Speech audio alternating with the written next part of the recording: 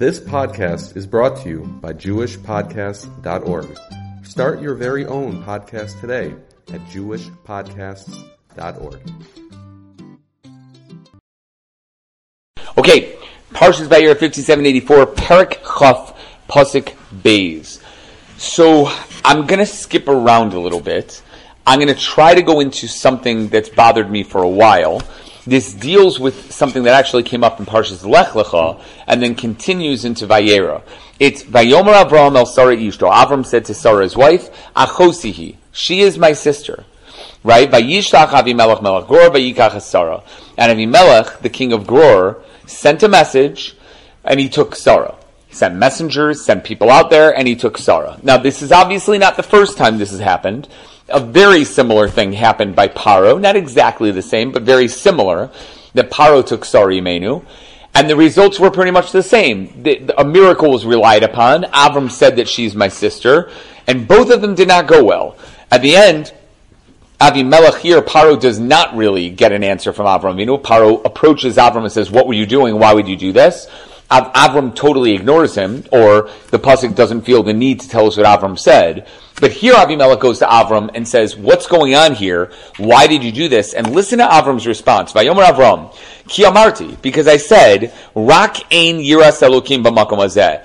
But, or only, there is no yiras Hashem in this place. V'harakti al dvar ishti, v'harguni, al dvar ishti, and I might be killed over the matter of my wife. It's clear that Avram, was saying to Avimelech, I don't trust your men, I don't trust anybody here, and I was worried about being killed. And the question is that really what the issue was? He then goes on and says, she is my sister because she's the daughter of my brother. He goes on and explains it, and that's not something I'm going to be dealing with today, but it is a little strange. So Rav Victor Miller says, he points out that according to most counts of the 10 nisyonos, the 10 tests of Avram Avinu, this makes it in. Avimelech and Abraham is one of the 10 tests of Avram Avinu. What in the world is the test? And the answer is, says Rav Victor Miller, a woman taken by a monarch, by a king back in the day, there was no hope she was ever going to be brought back to her husband.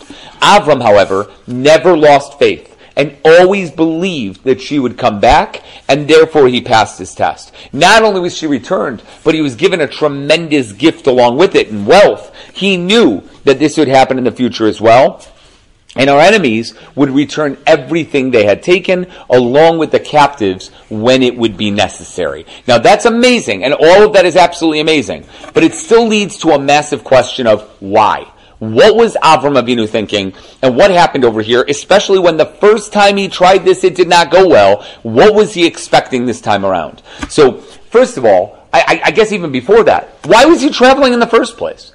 Avram Avinu traveled the first time because there was a rav in the land, a hunger in the land, and he couldn't feed his men. So therefore he had to get out of there, so he had to go down to Mitzrayim. Here, he had a home. There was no official rav, although yes, there definitely was a hunger going on, but Avram Avinu would obviously, if I'm dealing with the greatest Baal Bitachon of all time, what made him see a need to leave his home that things were going to be better elsewhere? Why would he think that way? What was the thought process? If anything, staying home would be the smarter move. It would be easier and not having to worry about guests or things like that. Now he's giving up any chance of him having any guests. Right? He was told by HaKadosh Baruch Hu that he was going to have a baby. He was promised that it was going to happen soon. You'd think the last thing you would want is for Sarah Imenu to be traveling from place to place when she could be pregnant, which is exactly what happened. They were traveling when she became pregnant. So the Chassam Sofer says that the incident of Sodom happened, and Avram saw that his schus didn't help them, and they were completely destroyed. He blamed himself for their deaths and all of their destruction, especially because he davened for them and it didn't work, and therefore he put himself into a self-imposed gullus to work on himself. That's an unbelievable answer. This is a gullus for a reason. Now Rashi says it's because of the bad name that Lot had for himself after it was found out that Lot was together with his two daughters and had children with them. That he didn't want to be known for that, and then he went in another direction. That is not something I want to concentrate on this year. That's something that's in Pasuk Aleph in Perek Chaf. That's something else entirely. But it happens to be an amazing thing to think about of what this is in the first place. Regardless, okay, that's Rav Victor Miller, and that's the Chassam Sofer. Now, let's get into into the whys. Why did this happen exactly, and why did he think it was going to work out better this time? There is a Rabbeinu Bachai over here who quotes the Rabbeinu Hananel. He asked the question in a stronger fashion. He says, in Mitzrayim, he clearly relied on a miracle to get Sarai out. Sarai had to call on a malach. The malach had to whip Paro. Clearly, it was miracles. Was he really expecting a miracle to happen this time? It's one thing to be able to rely on Hashem and have that be bitachon and everything's going to be okay. It's another thing to say straight out, I'm expecting a miracle to happen. He quotes the Rabbeinu Hananel, and he says that this time, he doesn't say it about the last time, but this time, he divorced Sarai Imenu. He gave her a get. Why? He was afraid he would be killed if he told everyone that she was his wife. He didn't want to go around and lie again, like what happened in Mitzrayim. So therefore, he simply divorced her. He said, HaKadosh Baruch Hu promised we're going to have a child.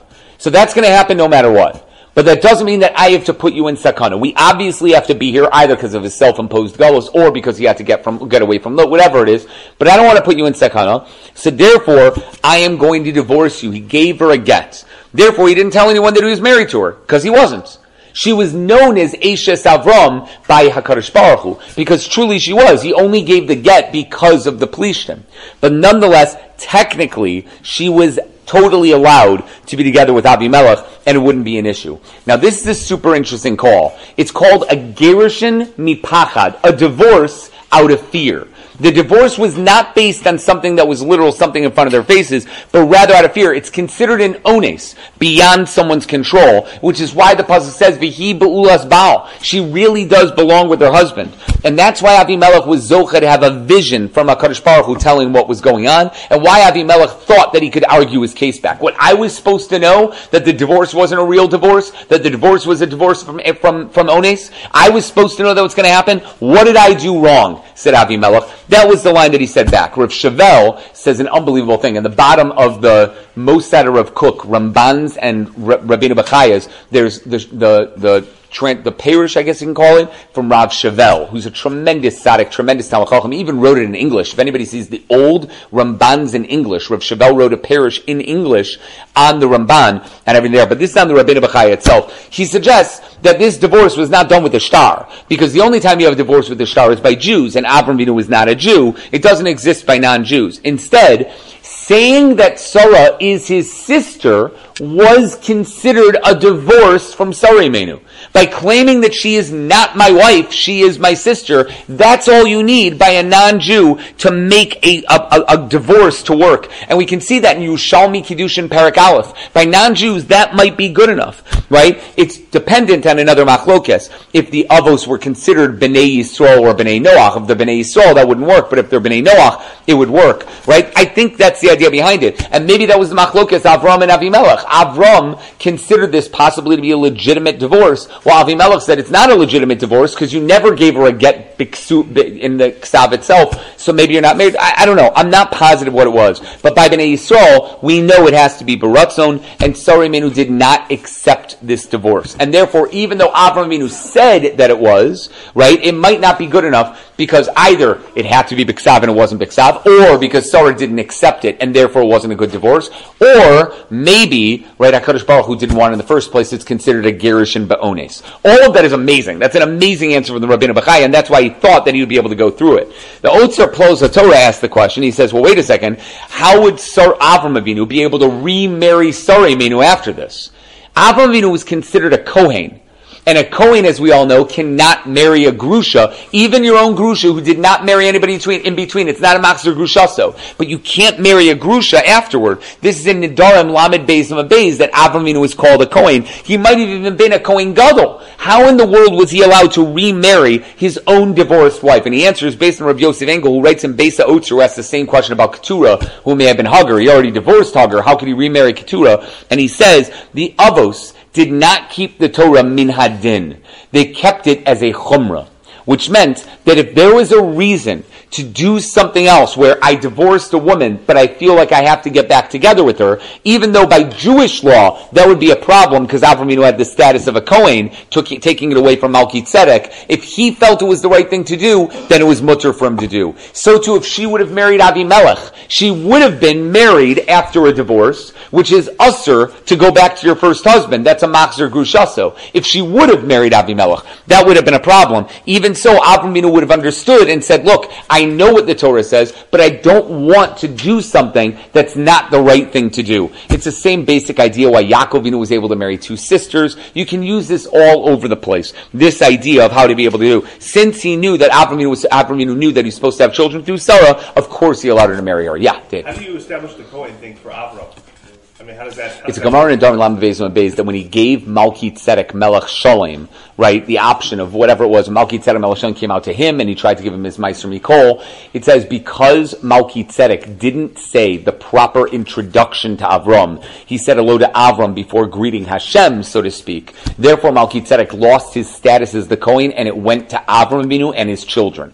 And the simple pshat in that Gemara is that Avram Avinu himself became a Kohen and he took on that status. In fact, it's possible he even had the status of a Kohen Gadol, but that's based on another medrash, right? But that's that. That's where it comes from that he had the status of a Kohen. Just because Malki Tzedek might lose it doesn't mean that Aaron automatically gets Well, it came to him. He was the one who was roy to get it. So the next person who was roy ended up getting it. Kahuna back then did not go from father to son like it did from Aaron and on. It was able to be passed along. If Kahuna was flexible back then in terms of that, why do we hold that you can't marry Grusha back then if you're a Kohen? Maybe you could.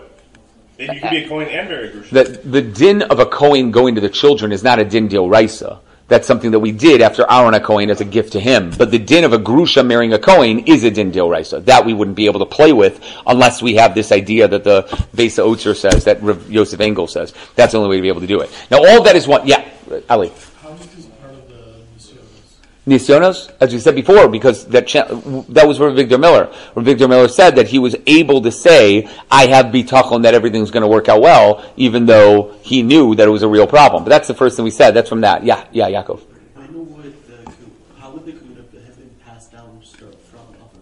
From Avram Avinu? In theory, the next person worthy would have been Yitzchak. The next person worthy would have been Yaakov. Yaakov Avinu gave it to Levi, right? Possibly to Yehuda. It depends on who he made as the Rosh Yeshiva at the time of his yeshiva. And then eventually got passed down to Aaron. That's when Moshe Avinu came down and said Aaron. Korach obviously argued and said, no, we're all Kohanim. It could have been the Bechors by Reuven itself, but somehow they were going to get it. That's the basic idea. Yeah.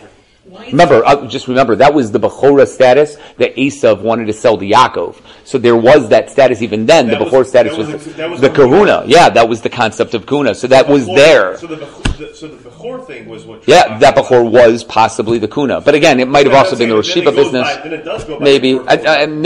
Maybe, because it's not necessarily the Bechor status, because we see the Bechors didn't have it. They would have been Levium. Would they have been Kohanim? That's a shot. But yeah.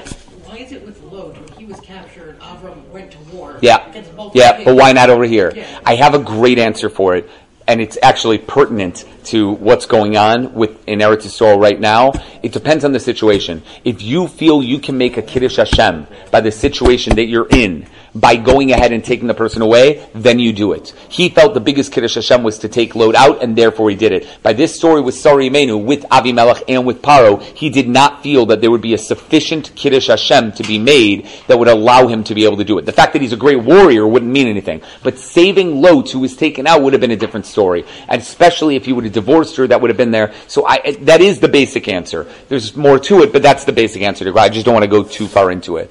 The Shach says a very different idea. All that is one answer. Okay, but now we have another answer. What's going on over here? Why was he doing this?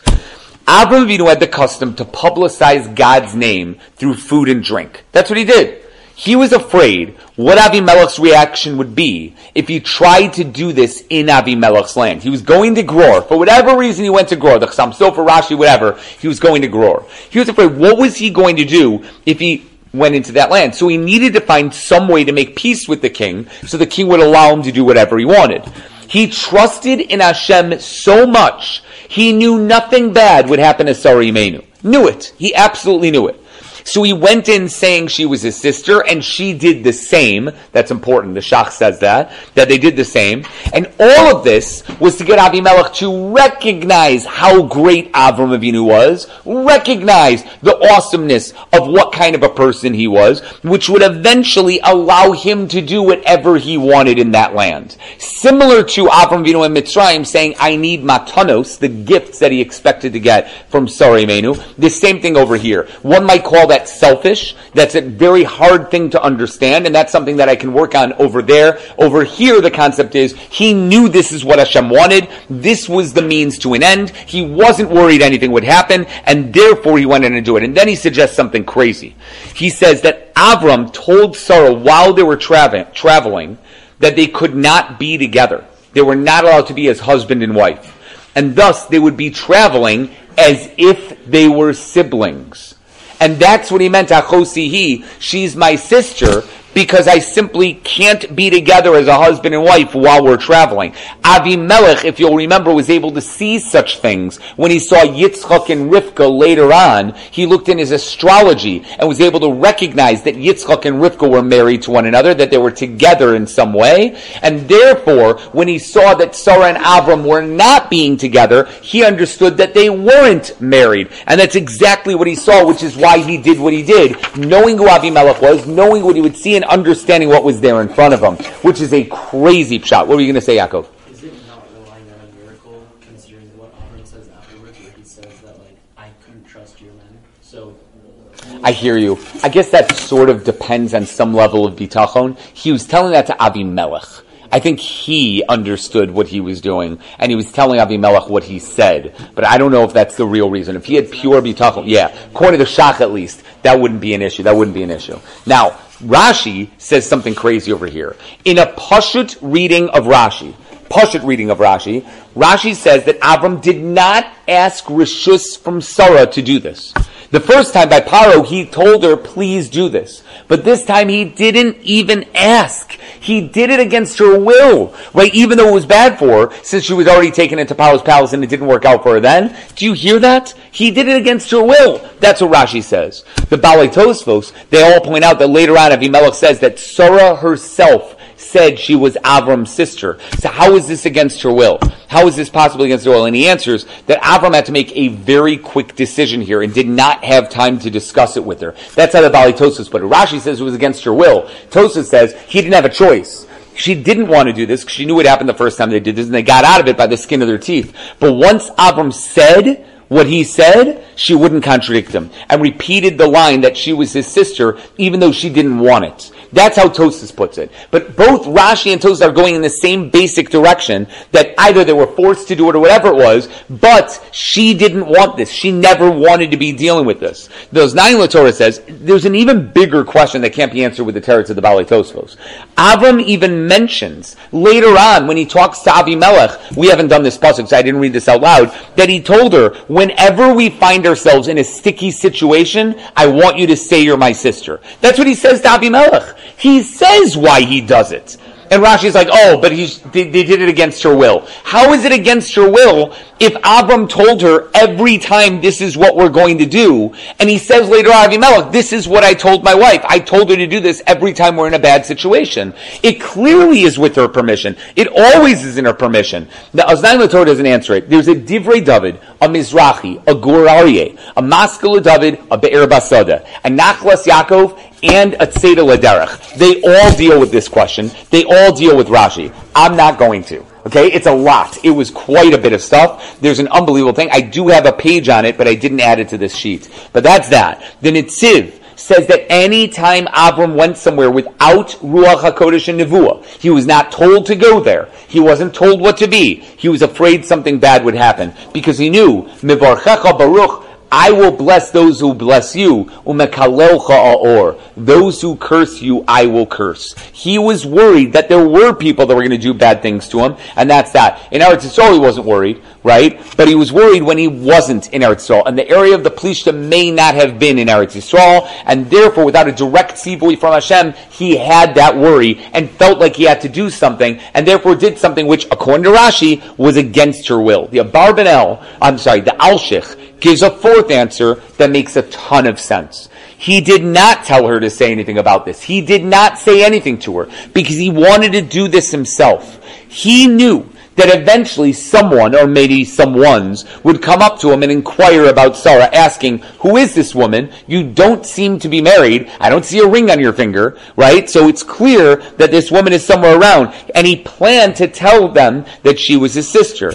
If they proposed to him that they wanted to marry Sarah, he would push them off by saying, no, I want somebody else. She's married to someone else. I'm looking at someone else. He would push it off, and that would be the idea behind it. She wouldn't have to say a thing. There's no reason for her to say a thing. Because why would she talk if normally all marriages went through other relatives? There's no reason for Sarah to say anything. The only issue was by Paro. He said, say you're my sister. I'm not sure what the Egyptians are going to do. But here he wasn't worried about that. He figured he was going to be okay. What he didn't expect was that Avimelech would come and take her for himself. At that point, he was worried. Because that was a king who he didn't expect. He thought that would happen in Paro and Mitzrayim, but he never expected that to happen here. He figured in Gror, they could figure things out. He would push things off. He would tell people crazy things until Sarah was going to be around. That's the idea behind it. Then the Hagyonis Agirshuni even says, I don't even know how this is possible, but he didn't actually call her his sister.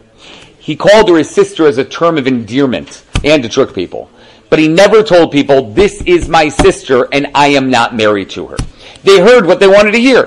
They understood what they wanted to understand. He said, Achosihi. Right? You could take that in a bunch of different ways, especially because the word achos in Hebrew can be understood in many different ways. Yes, obviously it can mean sister, but it also is a term of endearment. One could call their wife achos, especially because back in the day, there were still people who married very close relatives. So that was, after all, what was Sarah Imenu to Avram Avinu? How were they related? Niece and uncle. Niece and uncle. They are really close to each other. To call a niece the daughter of your brother, a sister, is not off from the total way that they did things back then. It does sort of make sense. Says Agyonis Agirshuni, they heard what they wanted to hear. He didn't lie. He said what he said and allowed them to understand what they wanted to understand, but he did do this. However, I will tell you, the Netziv does bring an opinion that Sarah Imenu did this on her own without Avram telling her to do this. She didn't want them to kill Avram, so she went around saying that he is my brother, right, rather than the opposite, even though this seems to be against the pasuk itself. Now, all of this brings us to a Ramban. The Ramban explained this isn't what happened in Mitzrayim. Mitzrayim was different. There, the guards at the gate saw her. They praised her to the king. She deserves to be with the king, so they took her to the king. That's because Egypt was a land filled with immorality, filled with znus up to the top, and terrible behavior. Avimelech was a better person than that, and his people were better people than that. Yes, Avram said there's no Yiras Elokim here, but there were better people. His men were more civilized. Avram suspected them of being evil, and that's why he said that she's my sister. He suspected the people of Avimelech, but they were better people than that, and that's why Avram was willing to stay there even after this misunderstanding. And that makes sense, because Avimelech did get an appearance by God in his dream. He spoke to HaKadosh Baruch Hu. That didn't happen to Paro. God spoke to Avimelech in a dream, telling him to stay away from Sarah Imenu, granted through a malach, but that's pretty amazing. I don't know how many people here have had Kadosh Baruch Hu talk to them in a dream. We're seeing some pretty awesome people who somehow had discussions with God, like Cain and Parshas Bereshis. Like, it seems to be absolutely amazing. Noach getting in a vua after being totally drunk and reveling in his drunkenness after the teva. Hagar seeing 4, possibly 5 malachim. And now Avimelech having a vision of HaKadosh Baruch Hu. This is pretty amazing. Absolutely amazing that they were there. The Rambam points out, the real wonder, he says, is that Sarah Imenu was still beautiful enough that Avimelech wanted her to be his queen. She's 89 years old at this time. And granted, 20 years earlier, when she was 65, she was beautiful enough to be taken by Mitzrayim.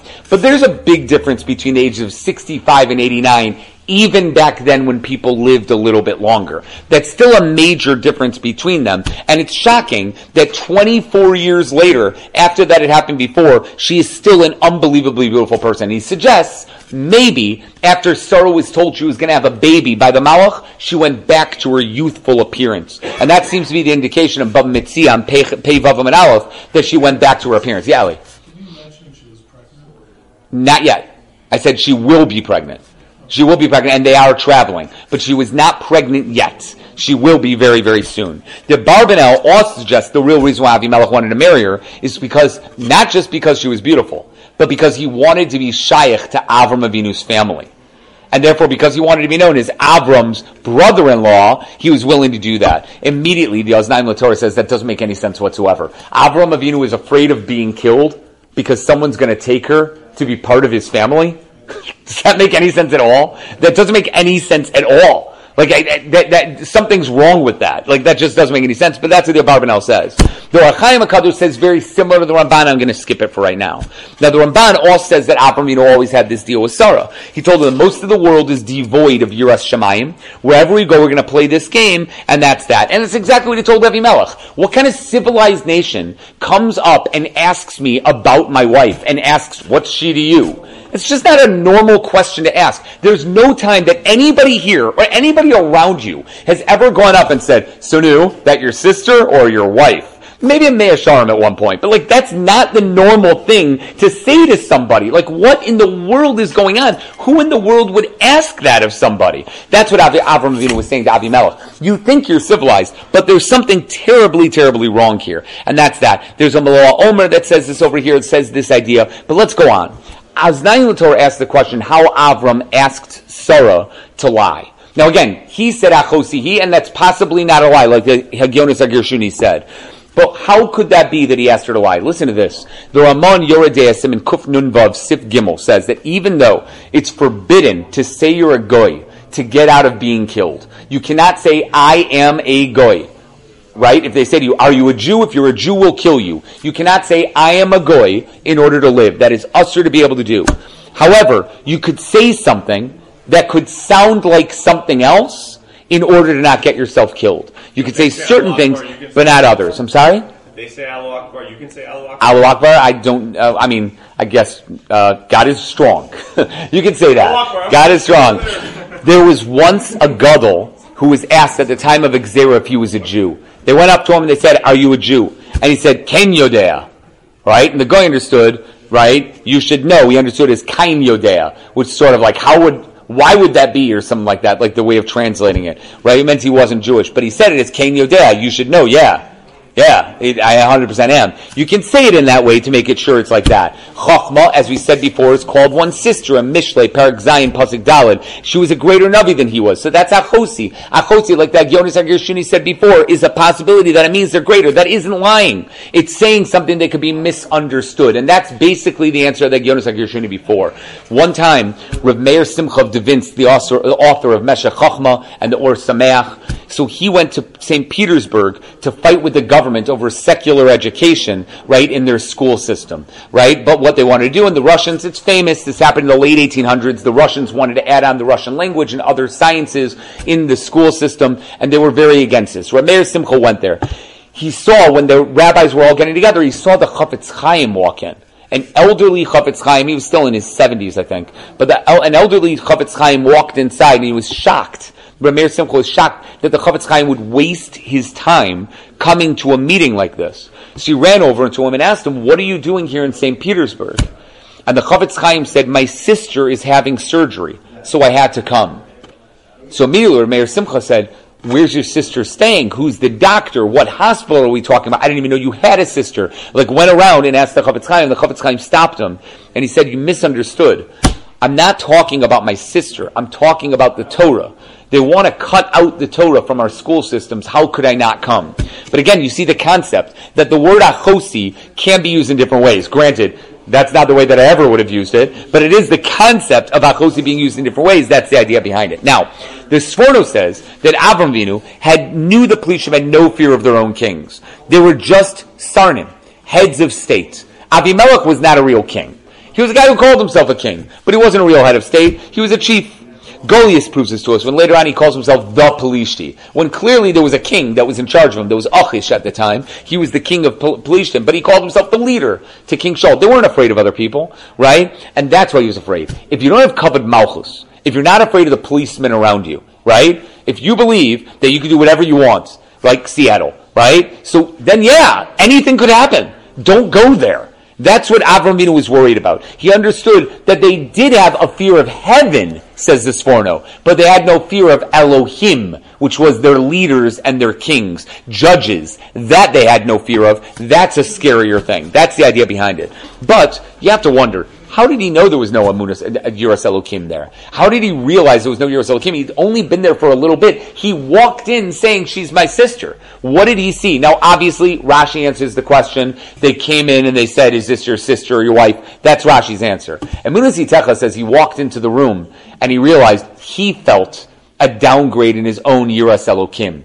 The only way that could happen is if other people around him didn't have any Yiras Elokim. When you walk into a land that's something, again, not you and not me, but great people that are on unbelievable highs, maybe Dave, right? But and some people can walk into a room and they just feel like the Yiras Elokim is gone. That's what happened over here. The Medrash Lekach Tov, you hear what he said? Listen, this is unbelievable. He said he watched the way they walked.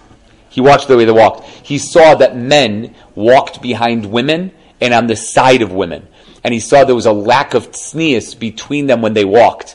And it sounds like that a lack of tznius is a lack of yiras elokim. You hear that? He says it's a medrash lekach tov. This is not like a random, achron. This is not like, anybody getting up and saying that. But there's more. Notice that the pasuk does not say there is no yiras elokim. Rak ein yiras elokim. What does that mean?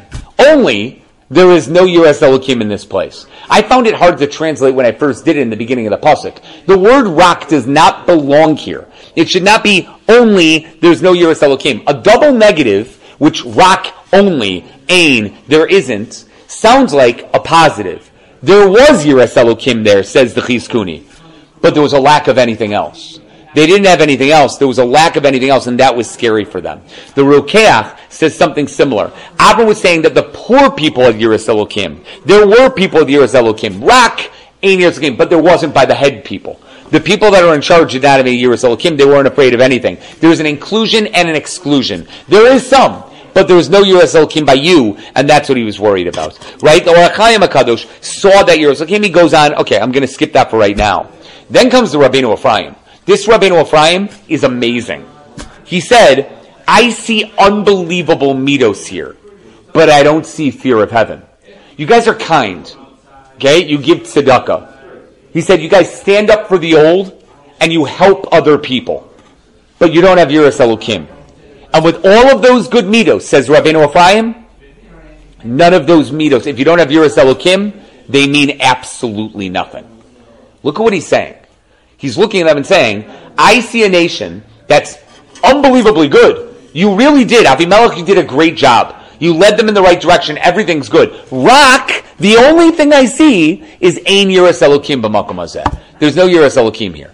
Who was the most civilized nation in the beginning of the 20th century? Germany. By far.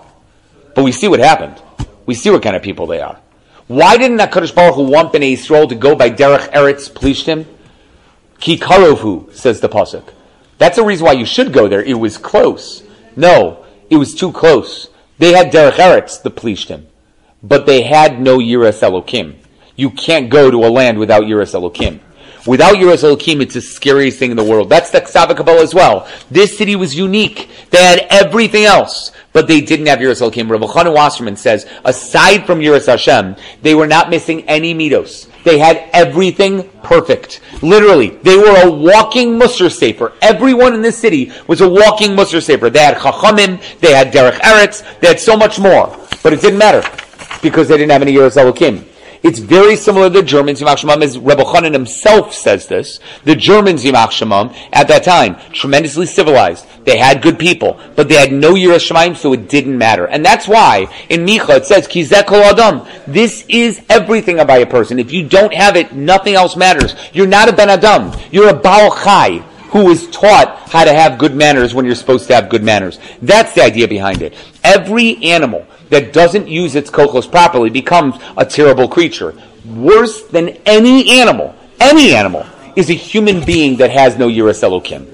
By far, there's nothing like that. Absolutely nothing like that. We've seen it within the last couple weeks. That's the concept. He says, if a person doesn't become a person right? Then he'll be the worst person of all. I don't care if he's a chacham. I don't care if he's a master philosopher. Socrates, Aristotle, without Yiras Elokim, it means absolutely nothing. And we've seen this over and over and over again in the history of the world. There's nothing even to talk about. The Malbim says it. A chacham will fall prey to his taivas more than everybody else. There's no question. The bigger the chacham, if he doesn't work on his spirituality and his Yiras Elokim, he is the worst person in the world. I want you to look up the hidden stories of, what's his name? Who's the guy who's the paraplegic? Stephen Hawking. Okay? I'm going to warn you, and I'm going to tell you, there are some graphic stories. He's a manovel. What? Manovel? Beyond a manovel. Beyond a manovel. The guy is a paraplegic. He had no feeling in his body. But he is a feeling. He can't use his... Right. He is a manovel beyond a manovel. Look up what you can, and then censor it and have somebody else look at it who's not Jewish, because it's pretty terrible. The Greek philosophers you're talking about. Yeah, same thing. Socrates was terrible, right? Do as I say, not as I do. Right? That's the concept. It's so crazy. It's mamish crazy. A person who you wouldn't think, there's nothing the guy can do. And the biggest, he was married, and he's the biggest manovel in the world. You cannot imagine anything worse than that. It's crazy. The Nitziv says the same thing. Reb Moshe and Dorish Moshe says the same thing. Again, with Yiras Shamayim, there's nothing. The Chafetz Chaim says the word rak means there's nothing in the world that can keep a person from doing something bad as much as Yiras Shamayim. There's nothing else. Nothing you could have. There is no midah that you could work on. Anything you work on, you want to become the biggest unav in the world. You want to become the biggest everything in the world. It will mean nothing without Yiras Elokim. That's what he says. Reb Chaim Kanievsky used to tell people that the most important thing that people should achieve before getting married, he says, is Yiras Shamayim. If you have Yiras Shamayim, everything else will work out. Everything you'll figure everything out. You just have to be able to work on that. The reason he says that we have these people that are learning on a very, very high level, right? But not as many becoming massive Talmidei Chachamim. They're learning on a high level. They understand things that are unbelievably high. People that are sitting in yeshiva and they understand every Reb Chaim Brisker. They understand every chiluk, every chakira. They can understand things so deeply. And yet they're not becoming Gedolim B'Yisrael. Why are they not Gedolim Yisrael? Said Reb Chaim Kanievsky, because it's entirely dependent on Yiras Shamayim. If you have Yiras Shamayim, you'll become a massive Talmid Chacham. And if you don't, you'll be tremendously smart. You'll know a crazy amount, but you'll never become a Talmid Chacham. You'll never become a Gadol Hador. That's what he said. And that's crazy. Yeah. So before you said that they did believe in Hashem, they just didn't have a lot of respect for their leaders. Yeah. So if they did have it, then how do they not have Yiras Shamayim? It's the opposite way. Like, that's one opinion. Another opinion is that they had Yiras Shamayim, they didn't have anything else. This opinion of all these different Rishonim and Achronim is that the Rabbeinu Ephraim, to begin with, is that they had no Yiras Elokim, but they had everything else. How were they supposed to have Yiras Shamayim? Like, how were they supposed to come to it in their place? In their you have to believe in God in your way. These people should have had some belief in God, and they didn't have it. They didn't have it. Avimelech didn't lead them to it. Fichol, Sartzva'o, his general, didn't have it. They did not have any belief in God. You don't have belief in God, there's nothing to talk about. He obviously had some, because he was able to receive Malach. Maybe Avimelech himself, but he didn't teach it. Avimelech. He considered himself the father and the king. Yeah, 100%. Hagionis Kirshuni says the craziest thing. He says, you know what this land was called? Again, what was the land of the Plishtim? What was the land called? Gror. You know what that shorish is? It's ger. He suggests the following. He says, many of the people who lived there, the Hagionis Hagirshuni, many of the people who lived there were actually gerim of Avram Avinu. And that's the reason why he wanted to go there. They had laws that made sense. They followed everything. And maybe they even believed in God and kept some of the practices that they learned in Avram Avinu's house. Now does it make a little bit of sense why Avram Avinu wanted to go there over anywhere else? Maybe that's why. Avram thought that he would be comfortable living there. When he had to leave his house for whatever reason, he felt he would be somewhat more comfortable there. But when he saw that the practices were in action and not in spirit, that they were willing to give in to a tithe or two as long as they didn't go against the law, then he knew he was in trouble with his wife and he knew he could not say anything. That's the problem. They were his old Talmidim. It could be Avimelech was his old Talmud. It could be Avimelech himself knew him. After all, he says, if Avimelech could just grab Avram's sister as a wife without asking permission from Avram, just bring him into the palace, you know something's wrong. You know something's wrong. What in the world is going on here? That's Reb Elyashiv goes into how could he explain himself in his dream, what he was referring to and what he meant over here. And Rashi says an unbelievable mashal, the guest that comes into the city, as we've said before there. I'm going to go with one last thing from the Me'am Lo'ez. I'm just going to tell you the basic medrash. It's an amazing medrash. Me'am Lo'ez says that Sarah repeatedly told Avimelech that she was a married woman, but he wouldn't listen because she got very upset. She began to cry. Amalek came to her and said, you have nothing to worry about and everything will be taken care of. That's why Avimelech deserved this punishment. He got his punishment that he wasn't able to go to the bathroom at all. Since his family and his servants did nothing about it and they didn't complain, even though they knew that she was married as well, because she told everyone that she was married, right? Unlike the medrash that she was saying she was his sister, right? They were also punished. Their eyes, mouths, nostrils, and ears closed up. They became blind, deaf, and mute. I personally think that what he means is either they became blind, or they became deaf, or they became mute. I don't think they all became deaf mutes who were blind. I don't think they all, were Helen Keller's walking around. I don't think that happened. Some say they also had saras, with the disease that's called ra'asan, that doesn't allow you to be together with one's wife. Not only that, all the pregnant women among them were not able to give birth. Even the chickens in their palace couldn't lay their eggs, right, as long as Sarah was in Avimelech's palace, and they were all in tremendous pain. Barbanel says that Avimelech did not get any plagues here like Avram Avinu, because Hashem wanted them to remain in his area, and Avram and Sarah were able to stay there afterward. He didn't care about Paro, but Avimelech didn't get any plagues. That's a little bit against the Me'am Lo'ez itself. He then goes, Me'am Lo'ez says that Avimelech's next question, why he came to the area in the first place, if he knew his wife could be taken, Avram answered that his neighbors had become evil and began worshiping idols. And he had to stay far away from them so he wouldn't be in a dangerous situation, which is the third answer to why he felt that he had to move. Right? As we mentioned before, he had already decided that whenever he would go somewhere with his wife, he would go ahead and say that this is what he's going to do. He's going to say something would happen. But he felt that that was better than being around Rishayim, which is a crazy thing to think about. Either way, guys, this is an unbelievable bunch of psukim. I hope we gave some answers here that at least shed a little bit of light on this subject, but it is a crazy thing that happens. And I think I have a little bit of a derech now to be able to go through and try to understand it. All right, everyone, we'll stop right there. Have a great